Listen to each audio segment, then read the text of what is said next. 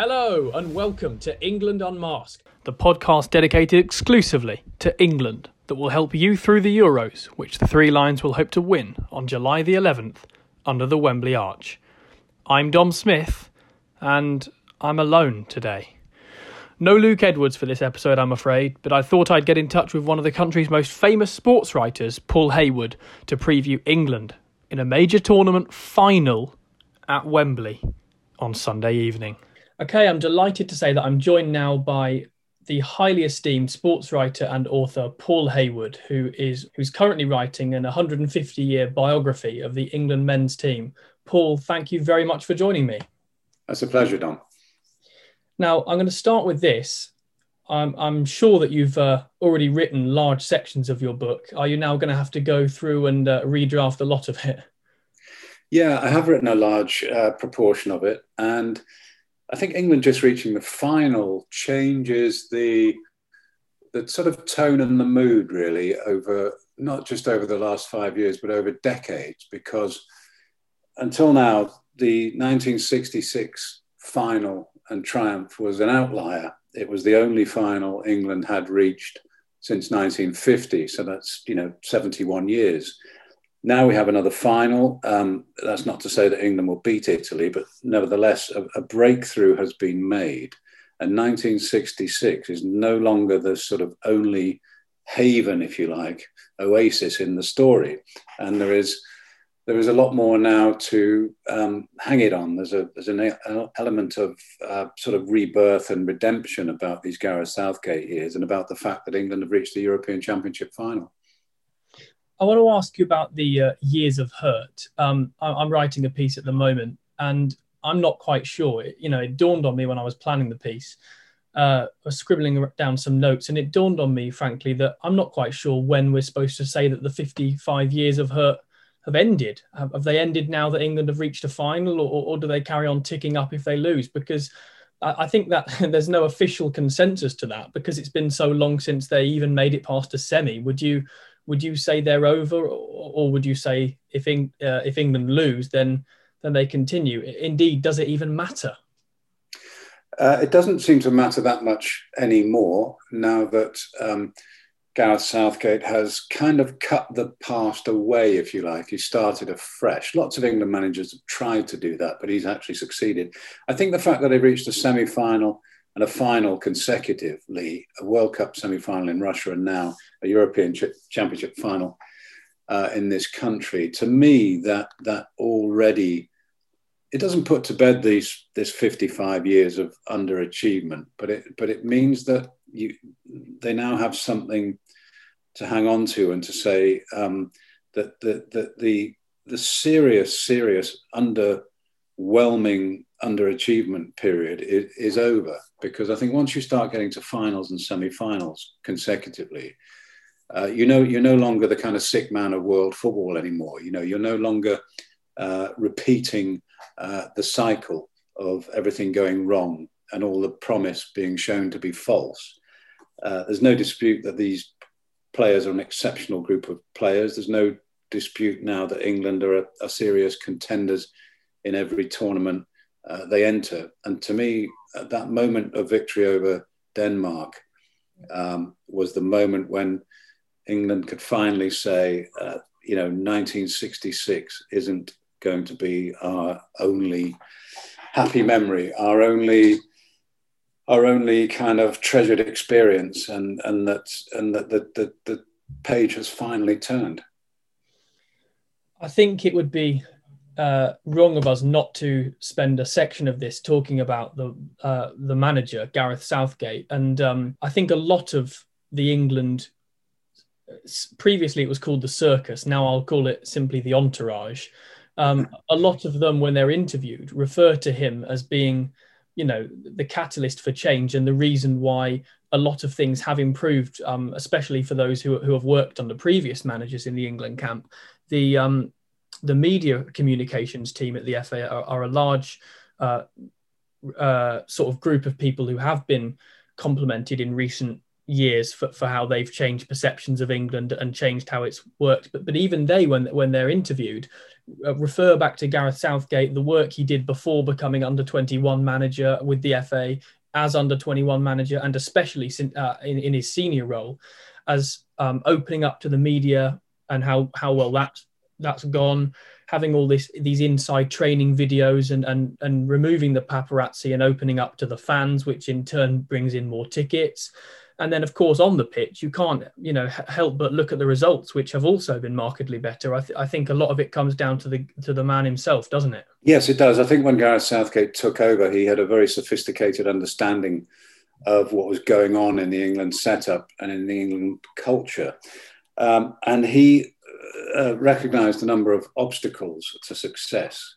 The main one being a kind of fear and dread, a fatalism among the players sometimes, this sense that they were walking into something that simply wasn't going to be enjoyable and was only going to end one way. And Gareth Southgate understood that what you had to do is detach these good young players, and he knew the quality of them because he'd seen them come through the system, obviously. Detach those players from the past and all the assumptions that were starting to go with playing for England. In other words, it's a kind of trail of tears, it's a mission of doom, and an inquest waiting to happen, which is the classic phrase.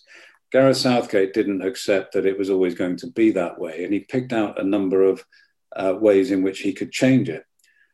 First and foremost, to create a positive winning environment in the squad, to give them a structure, a tactical structure. I think crucially to instill possession football as the religion. In many of the decades that you'll be looking at and we're talking about, English football, the way it was played, was not conducive to success at international level, particularly 4-4-2, direct play, over physical, over power based, not technical enough, particularly in summer heat when tournaments are played, and where if you haven't got the ball, you're making it hard for yourself. So the religion of possession football, that big shift to possession football, and then the cultural work on removing the obstacles, that some of them being psychological, but others being very real, such as poor relations with the press, public skepticism, the sense that the players were sort of beleaguered in a besieged in a camp, with the outside world kind of gnawing away at them. Gareth Southgate's allowed us to see the players as people, and more importantly than that, I think he's encouraged the players to be who they are, who they want to be, and to take responsibility for what they're doing.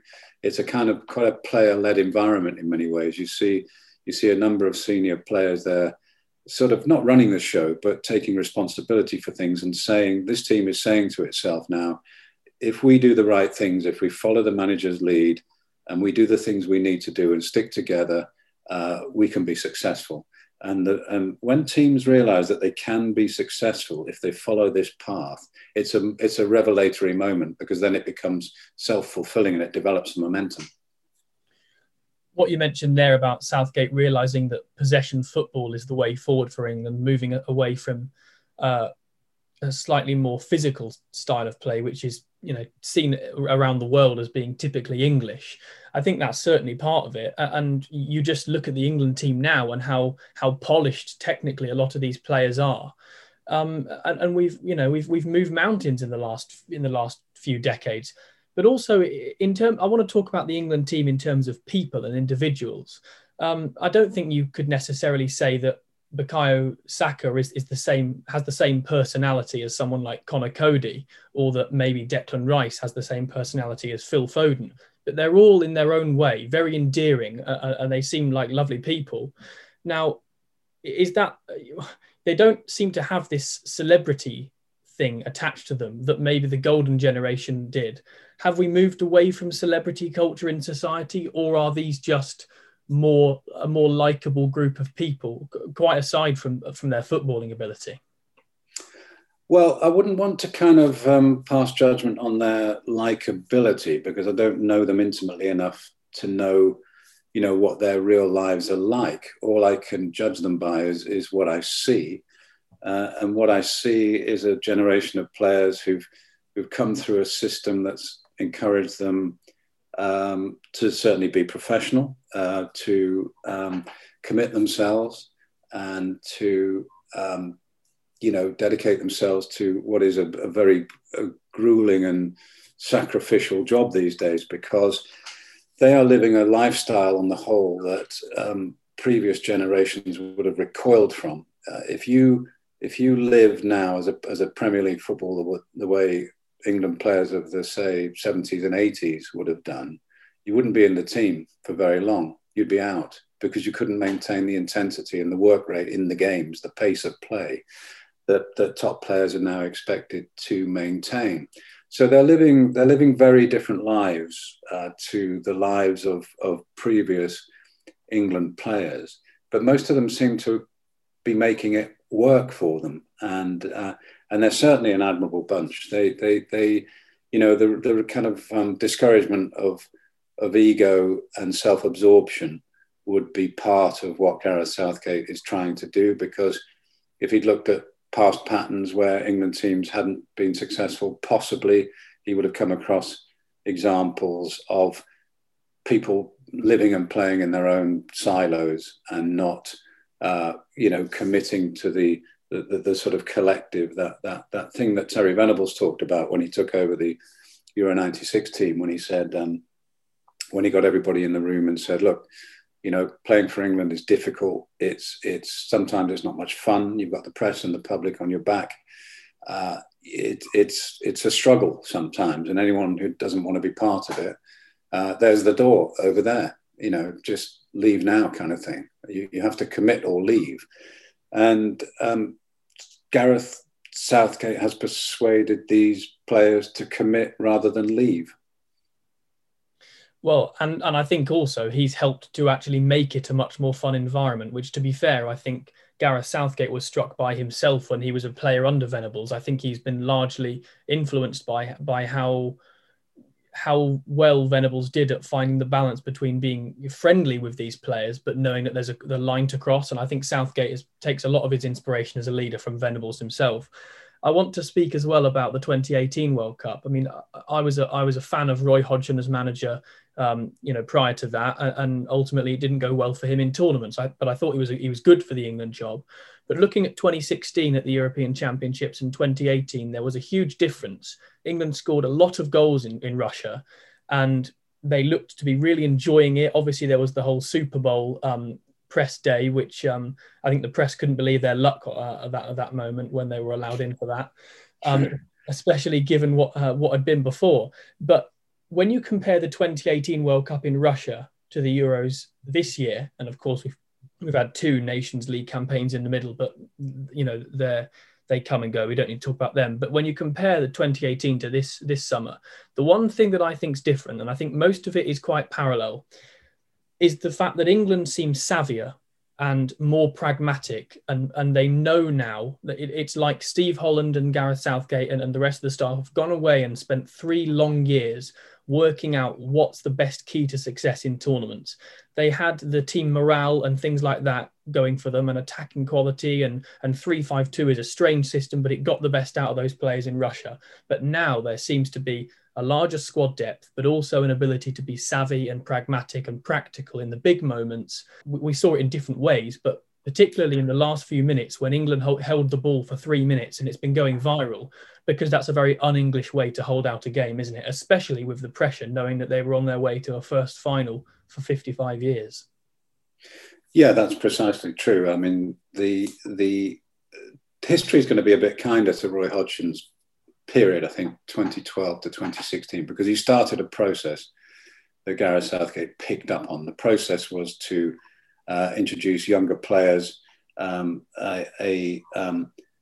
more passing football. Roy Hodgson didn't have the quality of player that Gareth Southgate inherited, but there was a certain path of development that went horribly wrong, both in the 2014 World Cup and at Euro 2016. And then in 2018, I think Gareth Southgate produced what was a fairly attacking brand of play with 2 number 8s and 3 at the back. And it was a style of play that he came up in with in the build-up to that World Cup because he wasn't happy with the way England were playing.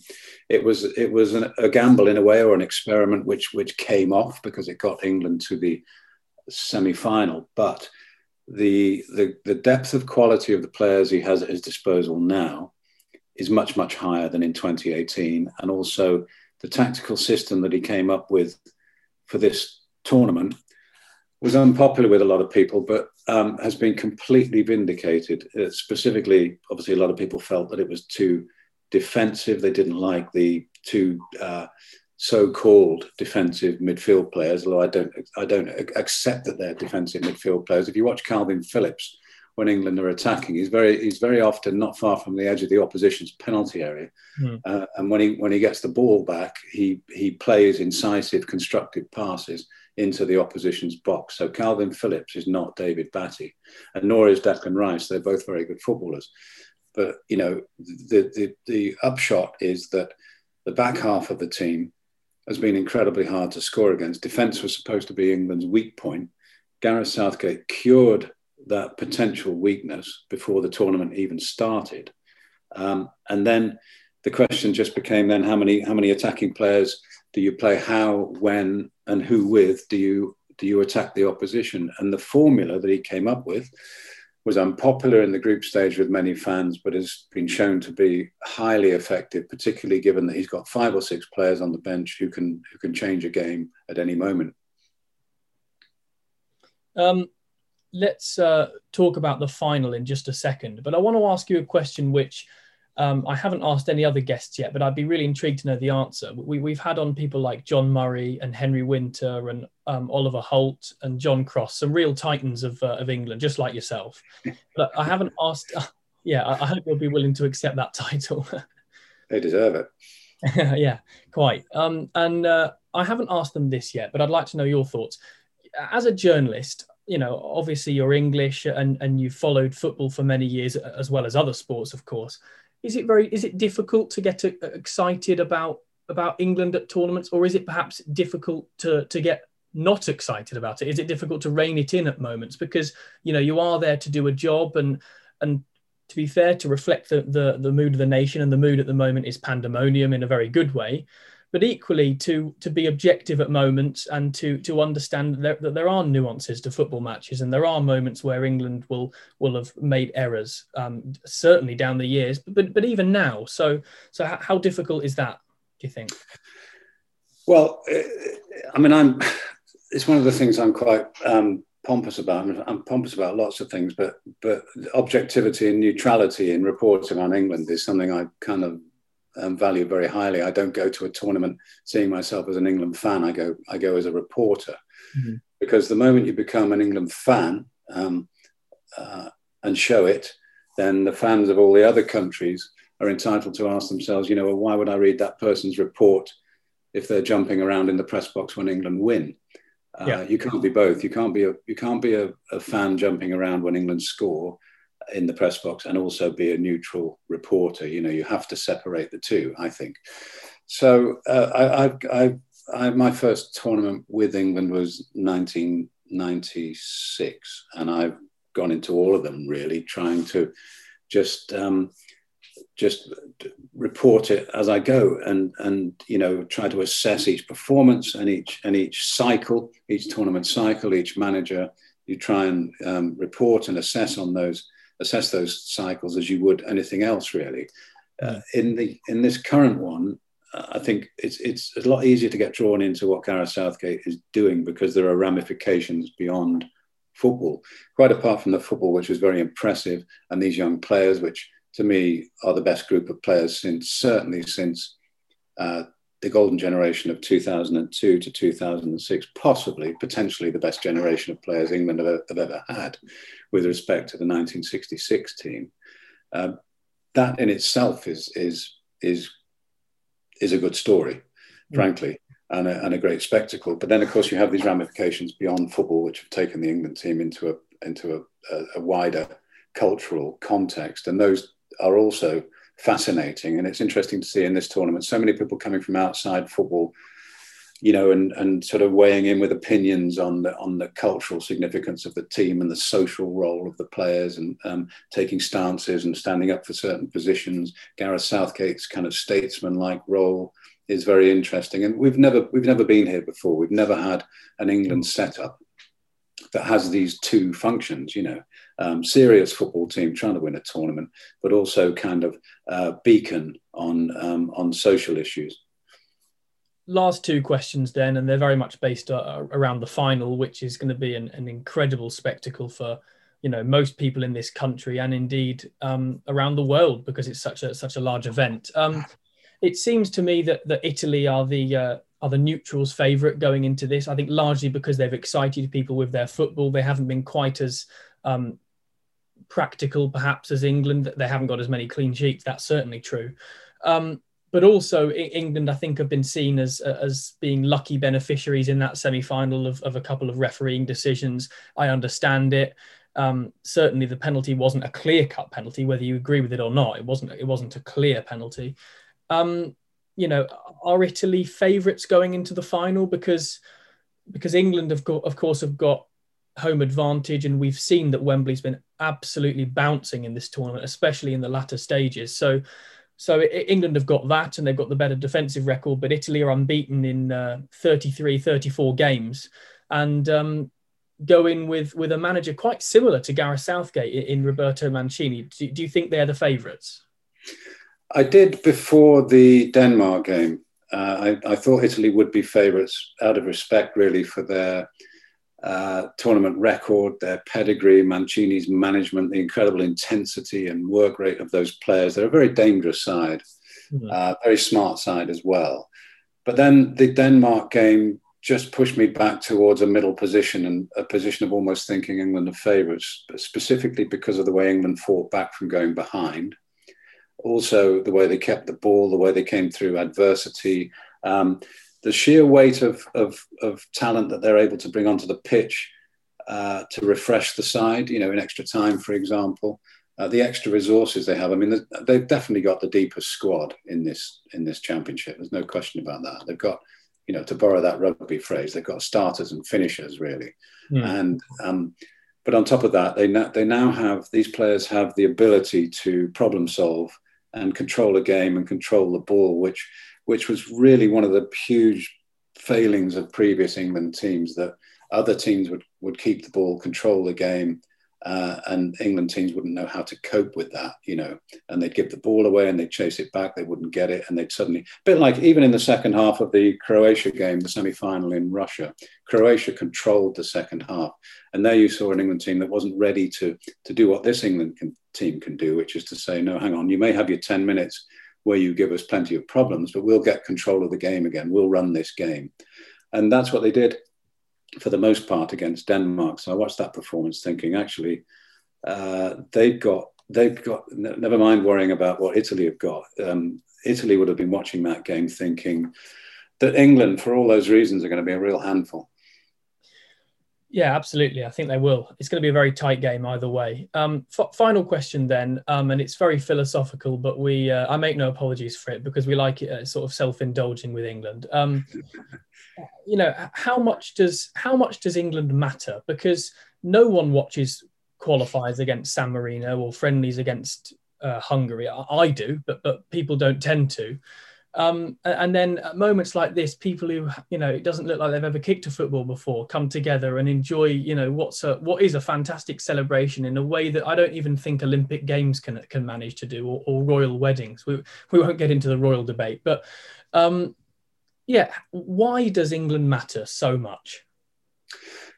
It's a really good question because, 25 million people watched that semi-final against Croatia in Russia. Only international football can do that. England or Scotland or Wales in those countries. In our country, England is the only thing that can get the whole country to the television screen to share in that experience. And yet they operate in a world where, let's face it, Premier League football and Champions League football have knocked international football aside. In our country particularly, international football, England have very much played a backup role, a secondary role to club football, which is enormous and consuming. And, to the point where people complain when there's an international break because it's an interruption to the Premier League programme, and they say, God, it's boring, England are playing Austria or Lithuania or someone. I just want to watch Man City against Liverpool. So England, between tournaments, have had to fight for attention, have had to fight for their place on the modern menu of kind of football obsession.